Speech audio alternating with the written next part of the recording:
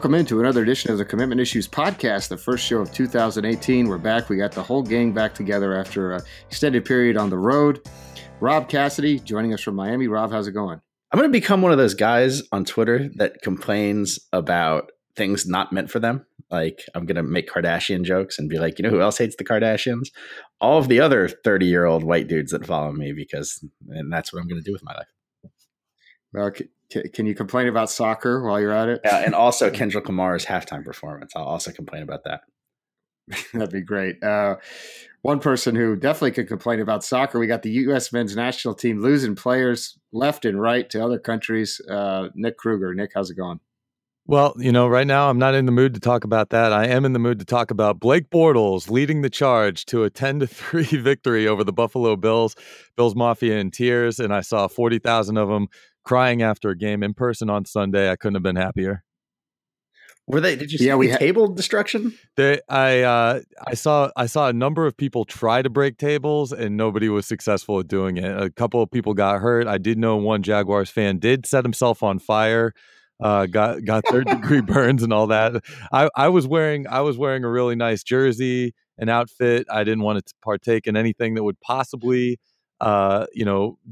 jeopardize the life of that jersey. I've had it for a long time, so I was just a bystander in that category. So you're saying that had you not been wearing that jersey, you might have let somebody slam you through a flaming table? The number of people that were failing at going through tables, like somebody had to have shown them how it was done. I'm not sure I still would have been that person, but I would have given a heavier thought to it. Look, if you guys want to do a live show next year from a Bills game, let's go to East New York. Let's go up there at West New York, and let's go to a game and let's do a live show. And I will let you guys put me through a table as part of this live show. Yeah, I think Rob could easily. I think, boy, I could easily. You're talking to the sloppiest guy in the industry. I could easily smash through a table. And Rob is, obviously we know Rob is built Ford tough. Jeez, the dog is barking. Hey, Grizz, you had a little Grizz appearance on the podcast. Grizz doesn't bark very much. So anyway, I'm going to have to go check that out in a second. We want to remind everybody, subscribe to the show on iTunes. We've been gone for a while, but now we're back. So tell a friend. We've been getting a lot of traction here on the podcast lately. We want to keep that momentum going. Nick, did you want to talk? Are we going to talk about if Blake Bortles is a top 28 NFL quarterback or not? Well, after this past week, I would have to say not. But he is probably in the top half of the league as a running back. He certainly outperformed Leonard Fournette on Sunday. So take that for what it's worth. Yeah. There's a reason schools were recruiting him to play tight end. He can move out there in space. So anyway, big shout, Jaguars Nation. Is that what they call themselves now? Everybody's a nation, It's Jags Nation. It's kind of a reference to Duval County, if anything, more often than not. So not really a nation, more just a county. Well, Jacksonville. A lot of people don't know this. Biggest city in terms of geographical area in the United States, right, Nick? That's what I hear. Yeah. When you're driving up I-95, Jacksonville starts like right north of Daytona, and it's just Jacksonville for like the next 30 miles. Actually, little known fact, it's actually Jacksonville until you get to New York City. Oh, everything south of the city is Jacksonville. Well, it didn't take us long to get derailed. Of course, last night we had the national championship. Well, I go check on Grizz the dog and see who's trying to break into my house or whatever. I'll let you boys take away that discussion. I'll be right back. So take it away. Thoughts? How's it going to impact recruiting? What's going to happen? And I don't even really know where to start here. And I don't know why Woody has to go check on his dog. What a strange occurrence this is. What would you say? Well, Grizz certainly isn't a bulldog. We know that. No, obviously it was a fun game and everybody saw it. I assume if you're listening to this podcast, you've seen what happened in the national championship game. I don't think we have too many casual fans listening to a podcast about recruiting. I guess if you're not an SEC fan, last night hurt because A, you didn't want to watch the game, and B, it seems pretty obvious that these two teams are both here to stay. Georgia has another incredible recruiting class coming in. They're obviously already loaded. They're going to lose some guys, obviously. But when you look at that class, it's really becoming quickly an Alabama situation where it's not a rebuild mode, it's a reload mode. They're recruiting at an extremely high level. They already have a talented roster. I think it's safe to say that if they get past Alabama, they're going to be right back in the situation again next year and for years to come. And that's really hard to choke down for a lot of these Big 12, ACC, Pac-12 fans who are so bent out of shape about the all SEC title game. I looked at this game from a couple of points of view, and very favorable in terms of Alabama's perspective. I mean, you think coming into the game, you're talking about Nick Saban goes on College Game Day. They're asking him, why do you deserve to be in the playoff at the time that they were coming down to the Final Four? It seemed to be that Alabama was the team on the outside looking in. He comes through with this line saying, our resume speaks for itself, even though they weren't playing in the conference championship game. Here they come in, they beat Clemson. They go on and beat Georgia, who was probably the hottest team in college football coming into that game. So for them to pick up the win is total vindication for them. I can't. We get being accused of a lot of things in terms of favoring a favorable bias towards Alabama here working for Rivals.com. But I mean, when you just look at what they were able to do, I mean, all season long, the narrative with them was how injured they were, how banged up they were. You look coming out of halftime, they make a quarterback change. They put in Tagovailoa here in the second half. I mean, this is big time, meaningful football for him. Of course, obviously on the other side, you have a true freshman in Jake Fromm, but he'd been playing well for the better part of the entire year. I mean, that was a situation where, it could have gone very bad very quickly for Tagovailoa. And he actually did have his share of mistakes, but comes through in the clutch, throws a big pass at the end of the game to win it. And now you're taking a look coming into next season, regardless of what happens with Jalen Hurts, Alabama fans got to be excited about what they've got coming back from the quarterback position. And then, I have a lot to say here. Stop me whenever you want to jump in. But I mean, we were talking coming out of the early signing period. You're looking at all these teams signing the majority of their classes. Alabama, Nick Saban kind of poo-pooed the early signing period, didn't really have as big of a signing class as some of the other teams in the conference and around the country. And this is, I mean, you want to talk about a bump going into the February National Signing Day that Alabama needed to fill out that class and make another charge up the rankings here down the stretch. This is exactly what the doctor ordered. Alabama wins on multiple fronts as far as I'm concerned, and take nothing away from Georgia. The season that they had and what they put together and the job that they did to get there is nothing short of outstanding, especially making that quarterback change, giving the reins over to Jake Fromm and playing their way to this point. I mean, the circumstances around this game and the finish of the game, if you're not a Georgia fan, you've got to be impressed by all the ingredients that made this game what it was. All right, so let me ask you this, and I think this is the most interesting question. Because Georgia lost this game, is it possible that they will bench the true freshman that led them to a national championship game in favor of Justin Fields next year? I think that we've seen a changing of the guard at Alabama. I think that I'll be shocked if Tua doesn't start the year at quarterback at Bama. Clemson, who was also in the playoff, may have a quarterback controversy on its hands with the true freshman coming in. Now that these true freshmen have proven themselves so capable, I think Kirby Smart's going to have an interesting decision, and I can see the case for either side here, right? I mean, you don't mess with what works. Jake Fromm took you to a title game, almost won that title game as a true freshman. So why, no matter what happens in the spring or in fall camp, would you mess with that? But if Justin Fields is as advertised, and some people, other services that aren't Rivals, have him ranked as the number one player in the country, or did for a little while before they made the switch after his injury. Would you be tempted, or do you wait for Jake Fromm to lose a game next year, and by that time it's too late? You make the switch. It could be too late. Do you think that there will be a quarterback controversy at Georgia to start the year next year?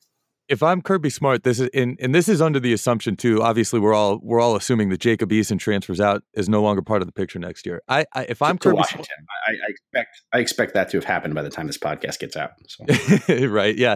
So if I'm Kirby Smart, I have to say it's an open quarterback competition heading into next season. I really do, because admittedly I watched the first half closer than I did the second half last night. I had some social engagements that I was tending to while the game was going on. From what I saw from Jake Fromm in the first half, and maybe it was nerves, maybe it was I don't even credit Alabama's defense because Georgia they were scoring points at this point, and I was still saying to myself, Fromm didn't really look that sharp. I mean, some of his throws just were not where you would expect them to be, given all the hype that Fromm had coming into the game. That being said, the story around Fromm and why he's such a interesting storyline heading into this game was just how strong of a leader he is, and it had less to do with his ability and more to do with him as a person and his persona as a player on the field. And so that being said, I think sure they certainly gave Justin Fields a sales pitch to get him in the door and commit and sign with Georgia.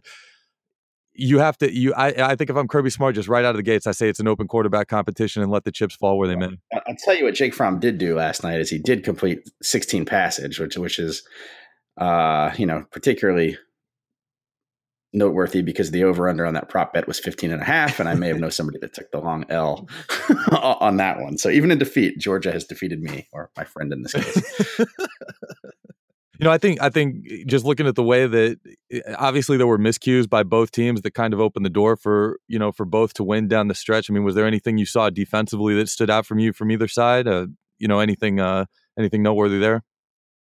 Not really. I mean, I think Alabama has better players. That's just clear, I think. And it doesn't help when, one freshman quarterback kind of rose to the occasion and the other one kind of puckered. And going back to what we were talking about as far as Fromm goes, before we move on from that, is the other side of this that we didn't really point out is you risk looking like a total boob no matter what, if you stick Justin Fields in there, no matter how good he does. He can go 75 for 75 in fall camp, 175 for 175. Just throw a touchdown pass every time he touches the ball. And if you put him in there and then you lose a game or you lose 2 games and you don't make it back to the playoff, then all of a sudden it's like, why would you screw with what works? I mean, it's a lose-lose, I think, for Kirby next year. It's going to be tough to navigate. Do you think so? I mean, but and this is one thing in all the things that I was talking about, you look at next season with Jalen and Tua, what's going to go on there? You mentioned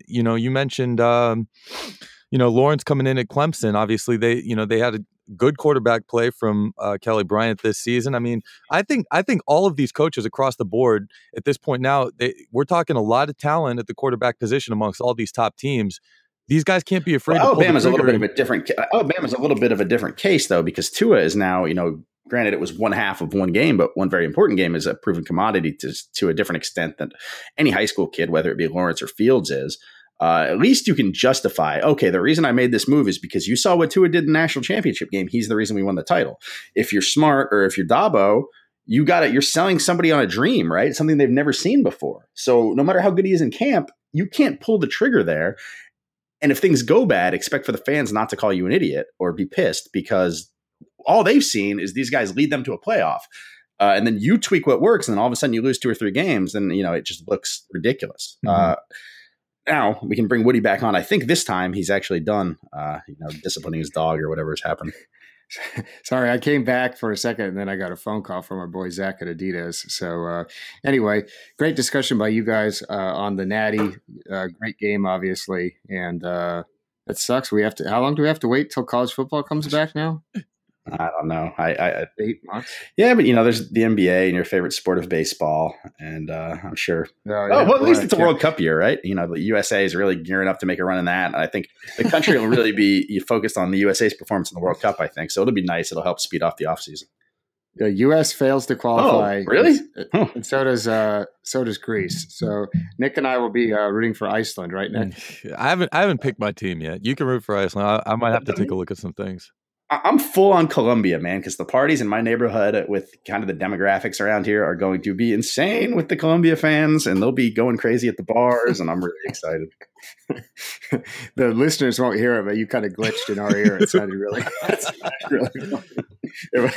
it was almost like when you said Colombia fans, and that it was almost like a Dylan Crawford situation. So anyway, moving on, we should talk about our time on the road. You two were just broing out. It was a bro fest down at Under Armour. Bro down. It was a bro down, having so much fun. While I was in San Antonio, going to Yard House for every single meal and getting harassed for only getting pickles on my hamburger, which I guess I should. I don't know if I'll tell that story today. It's a little controversial. So first of all, I guess we should start with the difference between the games and sort of the vibe compared to years past because of early signing day. I felt it at Army. I mean, so many guys were signed. I mean, generally most of the players are committed anyway, but I mean, you'll still have players say, oh yeah, I'm thinking about taking some visits and other things. This year, it was really, if we're focused on a handful of guys. I mean, did you kind of get that sense being out at Under Armour about, there only just being so many people that people were really paying attention to? May I be frank? Yeah, you can be frank. It was brutal, miserable. First of all, we were completely overstaffed the event. It's freezing cold. There are probably 13 unsigned guys of note at this thing. So we've got like 4 reporters there. And it's like, well, what are we doing here? What are you going to ask the signed guys? You still signed to that letter of intent? Yep, sure am. Awesome. So it just seemed like an exercise in futility, really. After the first day of practice, you see the guys against elite competition. That's nice to kind of, see how they do. You've talked to all the uncommitted guys. And then basically you're just standing outside in the cold for 4 days for no reason, while, to be quite frank, players that aren't nearly as good as the game that you were at Army are out there working on punt coverage. I don't know. Nick and I went to SmackDown Live, so that's good. But other than that, man, it was rough. Well, to be fair to our coverage plan, obviously in years past, it was all hands on deck. I mean, generally we're chasing 40 or 50 players, and none of us knew how it was going to shake out. I mean, we had several guys, even in the Army game, sign surprisingly, like, guys that decided to announce all of a sudden. I mean, it was crazy. So I think, next year we'll probably approach it differently from a coverage standpoint.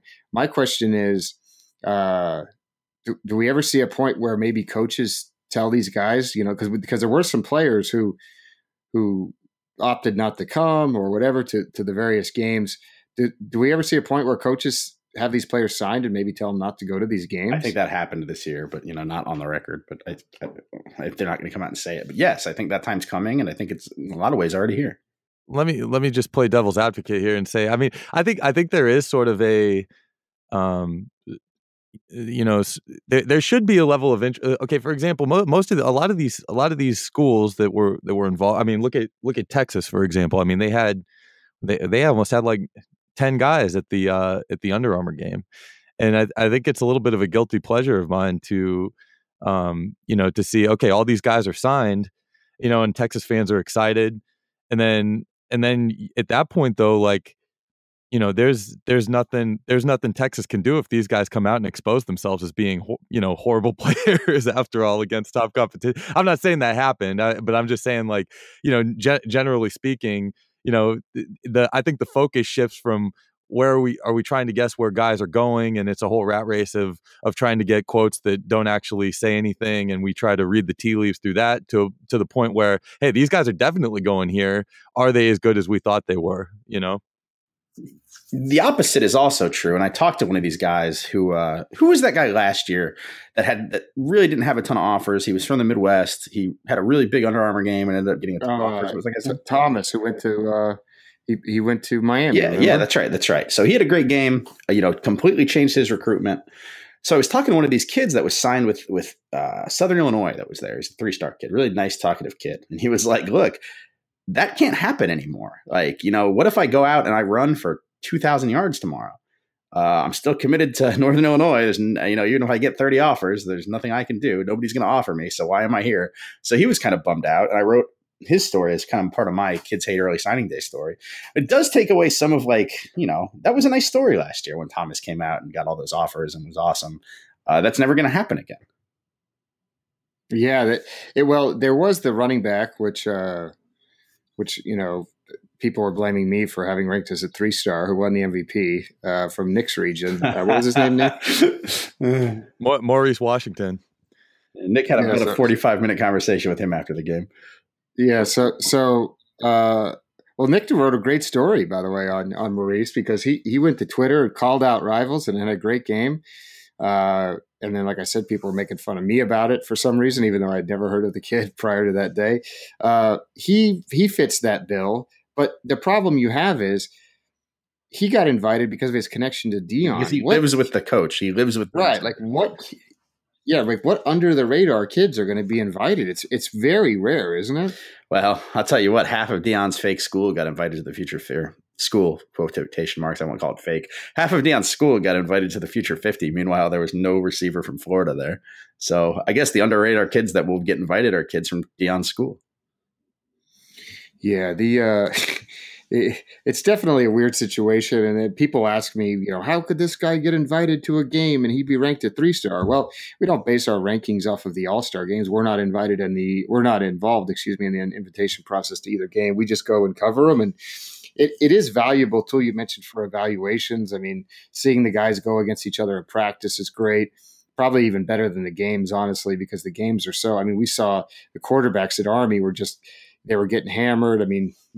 Our boy, the greatest football player alive, Trevor Lawrence, threw 2 picks after only throwing 1 interception all season. And, the mob was out wanting to drop him in the rankings. So there's going to be major ranking shakeups. I know I was talking to Mike today and the Rivals Godfather. And he said, he was mentioning several guys. He thinks after seeing those games that this is a great year for talent. We could have a lot of 5-stars. So I personally, I still think there's a lot of value in that. I just wonder if it gets to the point where maybe it's a junior game or something, especially if kids are going to be taking official visits in the spring. Couldn't you see it being essentially like the Future 50, but it's just those players in the game? I would enjoy that a lot more. It would be more interesting to me. I think that by the time these kids, for us anyway, from a selfish standpoint, get into these All-Star games, I'm already sick of them. They're sick of me. I've seen them a million times. I know what they do. It seems like it seems like I said, it seems overstaffed. And another thing, we should play this thing in the Bahamas. I'm not, any risk that it's going to be cold in Orlando again like that, I want to avoid. Yeah, well, cold snap in Orlando was definitely. And I'm not just being like a Florida pansy about this. It was legitimately cold, like freezing. Now the kids that came from Orlando to Texas were real salty about the weather situation. They were saying they had to wait outside to watch the game, and it was really cold. But where were they going to go? Inside with you guys, where you were also sending me snaps of you guys with no heat, right? That picture of Farrell in the hoodie freezing in the press box is one of my favorite pieces of art, I'll call it, of all time. Well, I remember, Nick, don't you remember us covering the offense-defense one year in Orlando and it being that cold, the year you lost your parents' car keys and it was a whole thing? I guess. I don't remember, me and remembering details. It's not really. What a statement. You know me and remembering details. Very true. So I want to talk more about some of the recruiting news that came out of there, namely the commitments. Our boy, Buki, who, by the way, was supposed to do a podcast with me last week. Unfortunately, there were some miscommunications with the media staff down there. I'm shocked. Media availability was a challenge at times.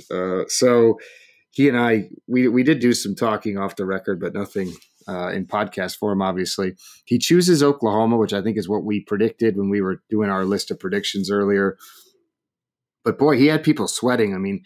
At the beginning of the week, I was arguing with people who were telling me, they were like, no, it's Florida State, done deal. And then he, Buki told me that he had sent stuff to Oklahoma already. And he was like, but I'm not sure if I'm going. It was a real bizarre situation. I was like, I guess the moving company is going to make a lot of money, if they have to. He was, manufacturing drama. I had somebody else that we work with text me and he was like, you might want to be ready just in case, because Buki just whispered into my ear that he's going to USC. And I'm like, Buki is full of crap. And then I saw somebody tweeting about Oregon, like at the 11th hour. He did what he did was what our boy King Congo did last year and just filled the air with so much BS and maybe silently committed to a couple schools that it threw everybody off at the last minute. So good on him. Well, I think though, we need to sort of talk about Oklahoma. We do catch some flack for not talking about schools around the country all the time. This is a massive recruiting win for them, isn't it? I don't know what their connection was to him. I know they've gotten some guys out of California in the past, 5-star Caleb Kelly. But this seems like a huge win, not only from a perception standpoint, but I have no doubt. The way he played in that game was amazing. I was really hamming it up in the press box, as I told Nick yesterday. I was like, man, imagine not having him ranked as a 5-star, because obviously we're the only ones that have him ranked that high. And I was really getting ruffling the feathers of some of our competitors. But I mean, I don't know if you guys watched the game. I mean, he was all over the field. Every time they threw at him, it seemed like he was making a play on the ball. I think he's the kind of guy, and we people think he's too short. I got news for you. There's plenty of 5'10" DBs playing in the NFL right now. I think he comes in and plays right away. I mean, especially in the Big 12, and I think he's going to be a guy. I mean, we saw Duke Shelley, who everyone says was too small. Nobody in the SEC would take him. He goes to Kansas State, and he's basically started every game since midway through his freshman year, right, Rob? That's exactly what happened with him. And no, I agree. And the allure of Oklahoma, I think, is simple for Radley Hiles. I just don't like seeing Buki that often. It's really the second time I said it, I had struggled getting it out. It is obviously the availability of early playing time. He loved that visit. I didn't talk to him right after he got back, but I talked to, I think, Pledger, who was on that visit with him, Stephen Pledger, his IMG teammate, who basically told me that he was going there. He loved the visit. The thing that people that haven't ever been to Norman don't understand, we talk a lot about Nebraska and kind of the fan support there and how it wows kids because the town is all about Nebraska. To a lesser extent, that plays the same in Norman. And when you're a kid from Pac-12 country that has only known that, and he's been around a little bit on visits, I guess, that can, that combined with early playing time can really turn a light bulb on. I've spent significant time in Norman, and that fan base is every bit as insane about the football team as Nebraska is. And, I think that really played well in his mind because we know, he's the kind of guy that likes the attention, simply said, not that that's pejorative or a bad thing, but he enjoyed the recruiting process and he enjoys interacting with people. And, fans are going to interact with you in Norman, Oklahoma. Yeah, I think personally he's going to be a star. I think, there are a few guys every year that really have that, it factor. I honestly think Leon O'Neal from Texas, Nick's boy, I think he's a guy that they just have it, even Tyreek Johnson. And I think that's another story that we need to talk about. Some of these guys that have emerged early, and if you want to go through the list, I mean, this year we had almost more than ever. Trevor Lawrence, Joey Gatewood, Tyreek Johnson, James Cook. These are all guys that emerged so early. We have all those guys ranked as 5 stars, and I think I'd have to imagine that a lot of, we don't have Gatewood as a 5-star, but those are all guys who were ranked early, committed early, offers early, and I almost think they're suffering from us seeing them too much. Remember what we did to Dylan Moses too. Right, and that was you and I were driving the bus on that one. Yeah, no, absolutely. I was in the drop Dylan Moses from, bandwagon from the beginning. But yeah, you're right. There's some fatigue, I think. I think there is. I mean, to think that, all we were told all fall was how overrated Tyreek Johnson was, how he stinks. Nobody wants him. He's not a take. And then he comes out the first day of Army and just starts killing people. And everyone was like, oh my God. Tyreek Johnson's good. And it's like, well, he was never not good. No, we just a certain faction of us just decided he was not good because, and I'll tell you, if you really want to be brutally honest about what happened here is, let me give you the series of events I think this is how this happened to Tyreek Johnson. Florida's failing coaching staff before it got fired. You like how I started that, right? Yeah. Decided they weren't going to get him. So through their back channels, including people that cover the team that I know, they decided that Tyreek Johnson was not a take. We don't want him, which, is the sour grapes excuse of the history of the world, which spread to other coaching staffs. Once they hear we don't want him, and, Miami then has to say, we don't want him either. Well, you were never going to get him. Obviously, he was good enough for Clemson and Ohio State to want. He ends up going to Ohio State. And then everybody sees him in person, and all of a sudden now it's like, maybe he's still good.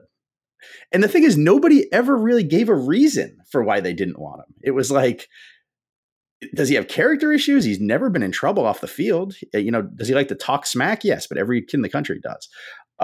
Has anybody ever seen him be bad? Yeah, there's a couple maybe like bad looks on a couple game tapes that you saw, but I can nitpick that for any kid in the country. There was never a reason other than this mob mentality just kind of emerged, and it was like, we've decided that Tyreek Johnson sucks, and that was the next. Right. And we're not even talking among fans. We're talking among coaches and reporters. Right. Yeah, coaches and reporters, exactly. Well, and the same goes for the other guys. I mean, I know, as I mentioned, Trevor threw 2 interceptions, and all I saw on my feed was, he's overrated. This guy sucks. So it's like, well, nobody played well in that game, A. and B, he did end up leading them down the field at the end to go to score what would have been the game tying score in a normal game. Of course, they went for 2 and ran a trick play that they spent, 9 hours practicing and practice all week, and it never worked one time, by the way. And then of course they run it in the game and it doesn't work at all. That was the biggest shock of the week. But I just think we got to be careful. And Joey Gatewood's a perfect example. We saw him initially when he was a freshman. I think we invited him to the 5-Star Challenge, and he struggled some. Of course he struggled some because he was a freshman when he was a freshman, he was going against, I'm trying to think of what year that class was. Was that the year? Was that the year that Kyle? No, was that? Yeah, it was the year where it was the year with like Lamar Jackson, who went to Nebraska, Jack Jones, those type of guys. I'm trying to think of who the other. Jake Bentley was the. Hold on, Lamar Jackson went where? Lamar Jackson, the Nebraska DB. Oh, okay. Lamar Jackson. Okay. I'm trying to think of who else was that. Dexter Lawrence was there. I mean, you're talking about guys that are some of the best. Like Dexter Lawrence is one of the best players in college football. Joey Gatewood's still in high school, and think about it. They were at the same event and kind of being judged the same. So, we kind of soured on Gatewood. Then this past offseason, to be fair, when you say we, it was not me. Well, yeah, I'm not saying I meant the collective we. I necessarily didn't sour on him, but I mean, you remember he wasn't even starting on his 7-on-7 team. He was splitting time in high school. And then next thing you know, we go out and see him this past spring, and I thought he was much improved. He continues to get better, and he comes and plays at Under Armour. And I thought he looked great on TV. I don't know how he did during the week, but I mean, don't we agree that he's still getting better every time we see him? Man, I will never bet against the huge guy that can throw the ball a mile, the strong, huge, fast guy that can throw the ball a mile. I don't care if he split time in high school. Maybe he didn't fit the scheme. Maybe his coach was doing something else. It doesn't take a football genius to look at Joey Gatewood and be like, oh yeah, that kid can probably still be pretty awesome. I'll take big, strong, and fast over anything in the world. Joey Gatewood checks all those boxes. I'll say, I mean, from the first time I saw Joey Gatewood, and Rob and I talked about this because I'd seen him a lot less frequently than you guys have. But I mean, from the first time that you saw, and Joey Gatewood was big for his age. I mean, when we saw him as a younger player, and now you look at him, and when you talk about guys looking like a college football ready player, I mean, he fits that description to a T. He looks good. He looks bigger, better, and stronger than he did, for his age at that time. And I thought, I mean, the quarterback play, we talk about these all-star games. I mean, generally, when's the last time you can remember anybody having a really good, performance or a really memorable performance, or, a lot more often than not, we're talking about kids at these all-star games not showing well for themselves because the odds are stacked against them in terms of what they're able to pick up and how they're able to, represent themselves, in a very short period of time with a bunch of strangers. They all know each other sort of through Twitter and whatnot, but this is the first time they've ever played with each other and tried to, work in a scheme or an offensive game plan or anything like that. And, I thought during the week, Gatewood looked great. And I thought during the game, especially given the weather conditions, the way that he plays football, he was, the setup was such that, it was favorable to him. And I thought, he represented himself well there too. So, like Rob said, I mean, sometimes it's best not to overthink it. When you see a guy physically and you see what he can do throwing the football, I mean, maybe that's all you need to be thinking about. Can we please get some credit for Nick for working the word football in there 3 times? I was very impressed by that. Throwing the football, the way he plays football. Next thing you know, you're going to be hosting an NFL pregame show. Man, I almost broke into my Chad Simmons accent too, and then I really would have. Then it would have been my show altogether.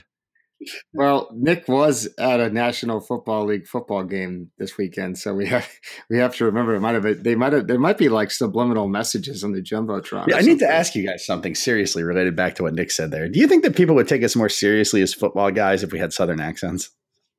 Oh yeah, you and me for sure. Nick, what do you think? I don't ever plan on anybody taking me seriously, so that's hard for me to think about. I mean, it just sound like when you meet somebody that has one of these accents that it's like, well, I don't know if they know what they're talking about, but because they have a Southern accent and they're talking about football, I just believe whatever they say. It's true. It is true. I mean, I found myself that when I was trying to get into TV gigs around here, and then I realized who was on TV and who wasn't. And I was like, it's pretty easy to figure out. But when I moved from Oregon to North Carolina, and was promptly informed that I was a Yankee by several people. I found it out the hard way that's how things work down here in the South. And Unfortunately, Rob, you have a little bit of your New York accent sprinkled in. I have a New York attitude thanks to my mother. So the Woody Parental Issue podcast is maybe my favorite emergence. Yeah, well, boy, we're having all types of family issues. We'll talk about that on our family podcast. So anyway, that wraps up the All-Star coverage. We definitely, Rob said it was a little challenging at times, especially considering the way things were with so few uncommitted players and so much attention on them. That kind of, I want to spin that forward into which Nick loves when I use that term, into the discussion of now the guys who are uncommitted. I mean, how much are we expecting them to be, really, really hammered here over the next 3 weeks? Because, I mean, it's amazing. A lot of these kids were telling me during the dead period that they would wake up and their phone would have, 50 text messages. And I'm like, well, I mean, that's against the rules, but it doesn't seem like anybody cares about that. So do we think these kids that did wait, as some of us suggested they should do we think they're going to maybe regret that depending on how hectic things get? I mean, coaches have less people to bother, right? Yeah, I'm saying there are less people to bother, but more coaches to bother them because they have more yeah. free time, right?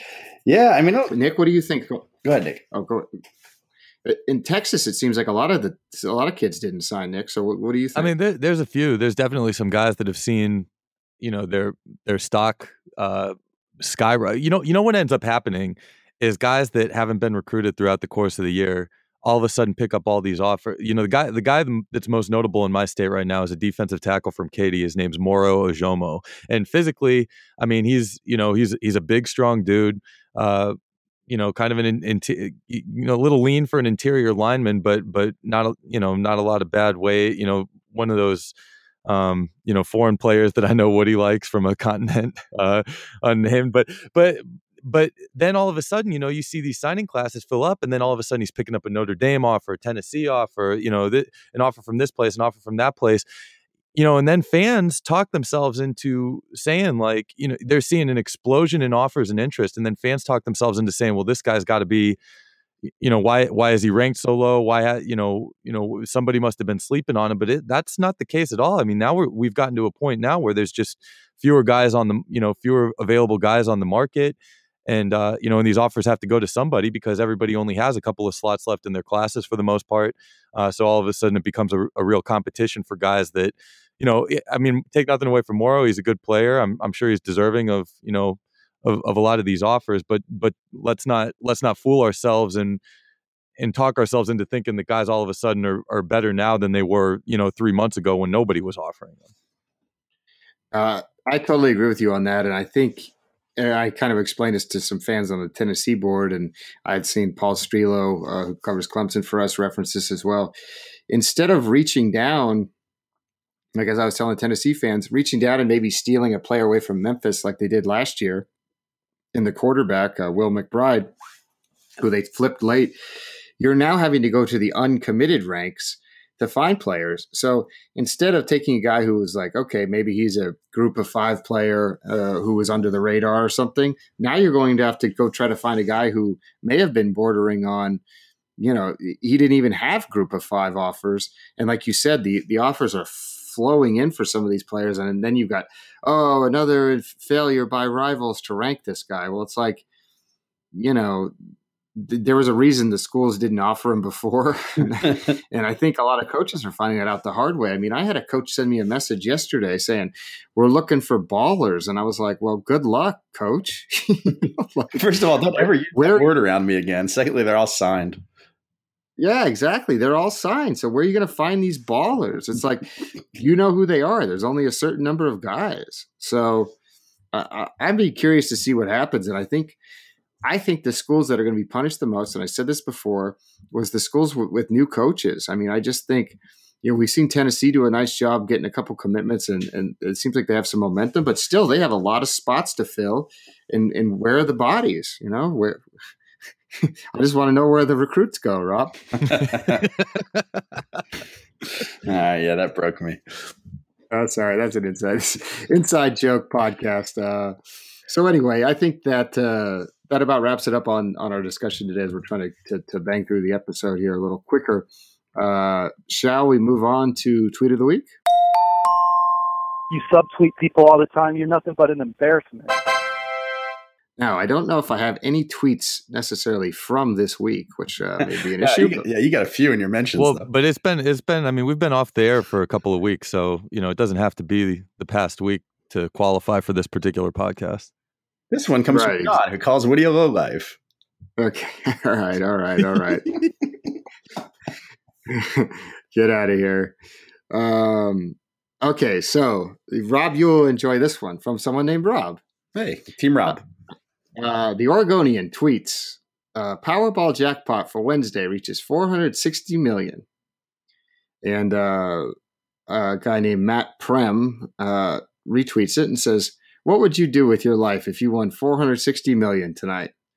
And our boy Rob Mosley, who used to be a beat writer at the Register Guard in Eugene covering the Ducks, now I think he works for their in-house media, he says, number one, quit Twitter. Absolutely. Team Rob is correct. I think there's a shared sentiment for all of us. I think we would all get down with that one. So it's I have a few other ones too, but I'm really scrolling through here and trying to find some. Oh, here we go. This one I like. This one ended up getting a lot of traction. I retweeted it early. This guy, his Twitter name is 21 Average, which is pretty funny. Great name.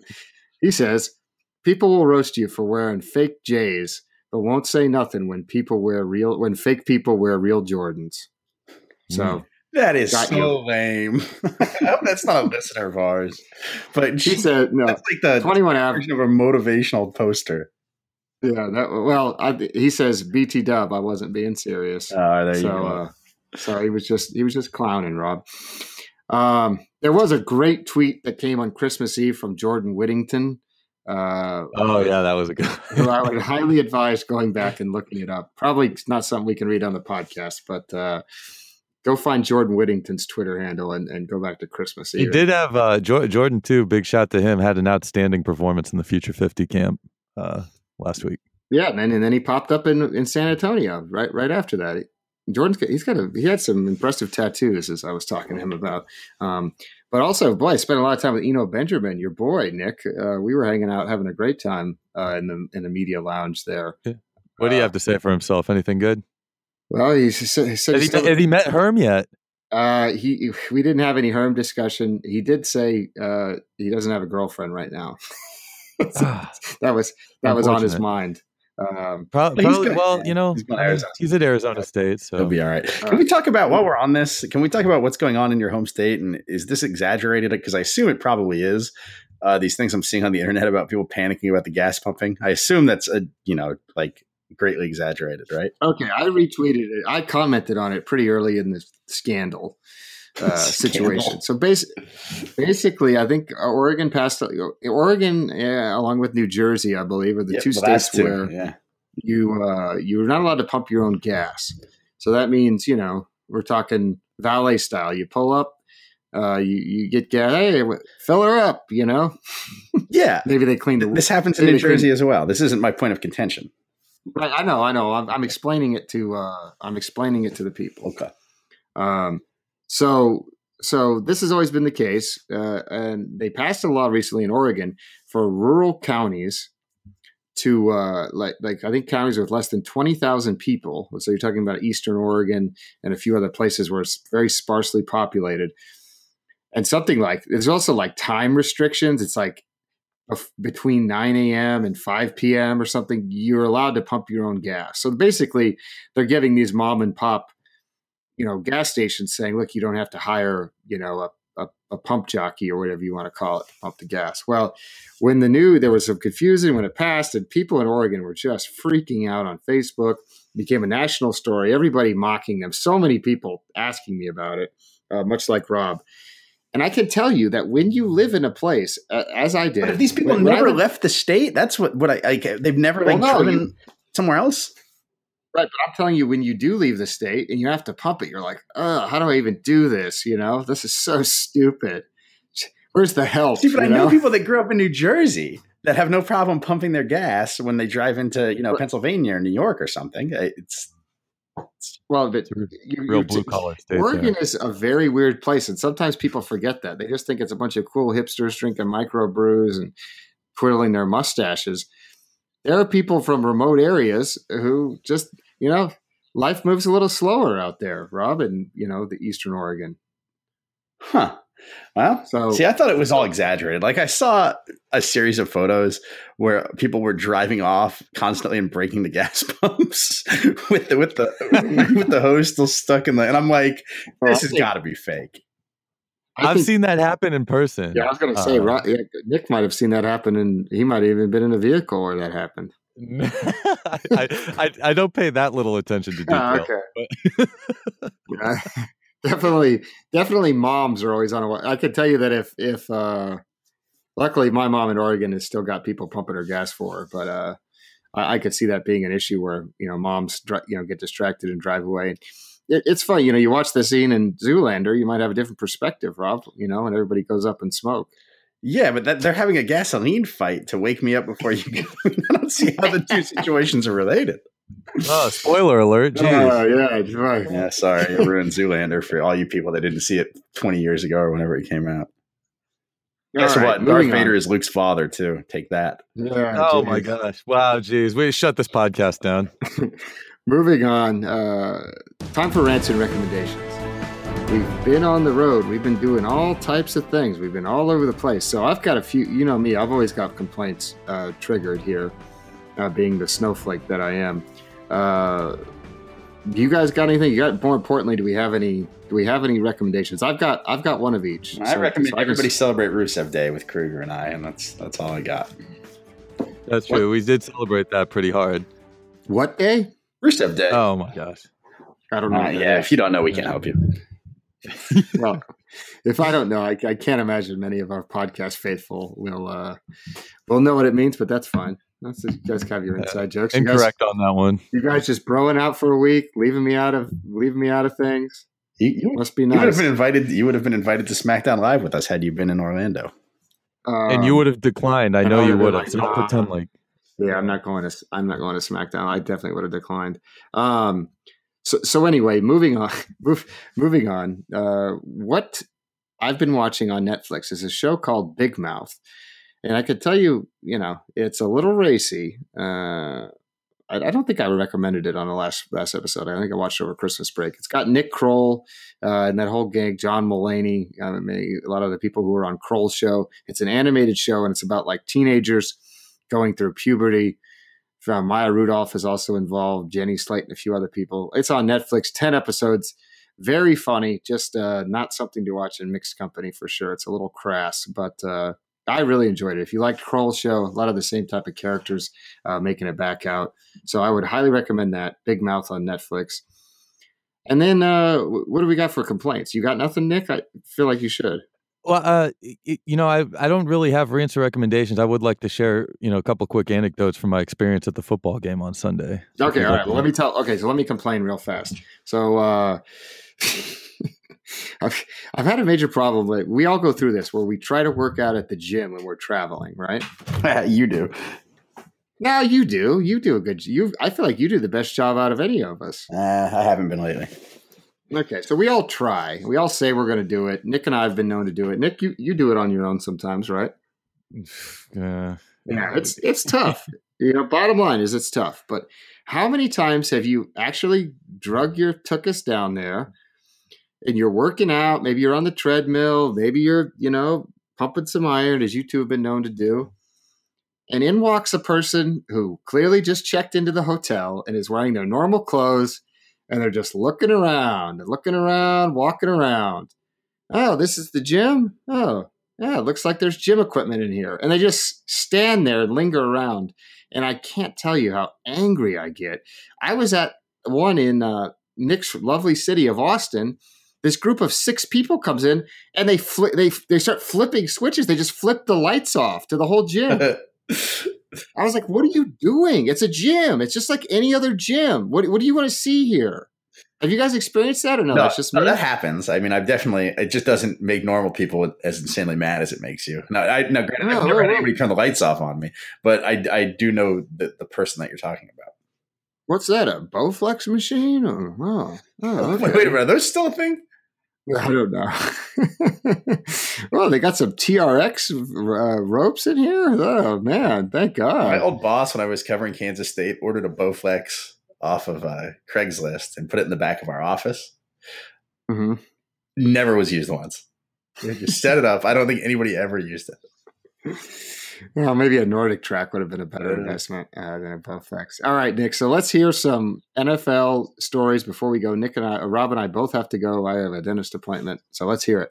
Well, I'll keep it brief. I mean, real quick, if anybody takes a look at my Twitter profile right now, I've changed the banner on my overhead to a picture that was taken from the game by the team. They do this thing where, I think somewhere midway through the second quarter, they took like a 360-degree picture of the field. Zoom in on yourself and stuff like that. You can zoom in on yourself. So that's what I did. Me and my dad were at the game.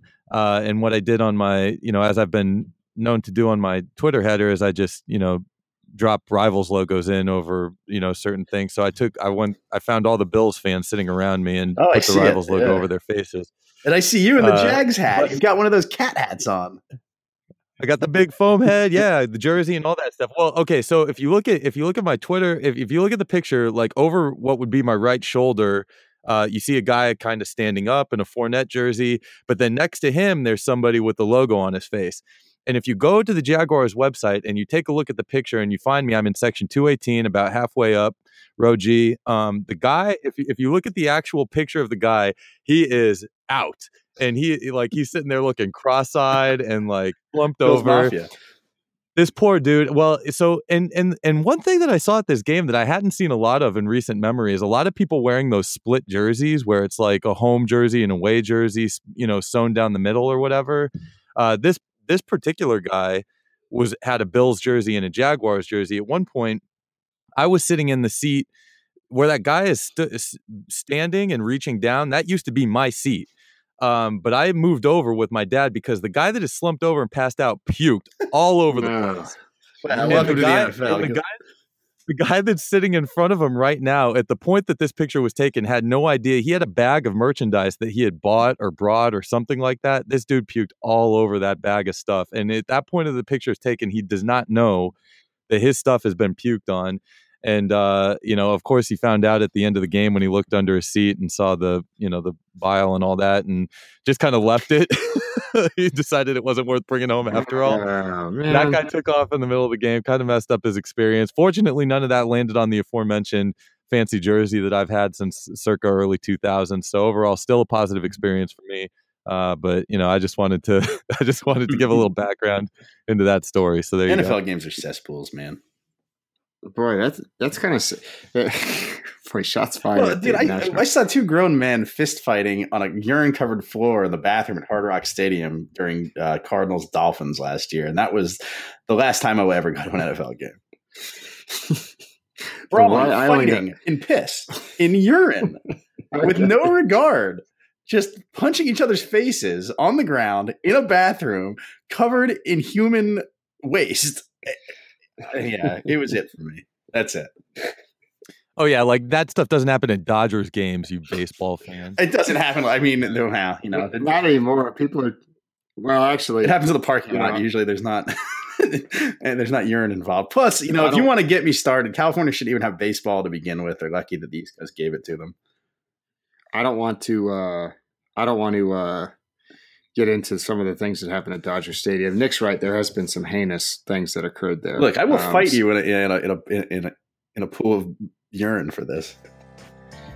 No, please, no. I don't. I got enough problems going on downstairs. I don't need to. Woody Medical Issues Podcast. Oh, jeez. All right. Okay, that wraps it up. Up and down episode this week. But we're a little rusty. We've been gone. We'll be back in the flow next week. We advise you to leave us a review, hopefully a good one, tell a friend. And our boy M. Deuce, he's got a new house, he's got a new studio, and he sent me some exciting videos of him making new beats. So maybe we'll feature some new stuff on the show. Be sure to check him out, find him on Facebook or Twitter or SoundCloud at m-deuce. So, all right, M-Deuce, that's it. Take us out. When you said back in the flow, was that a P joke? No, that was. Oh, okay. It was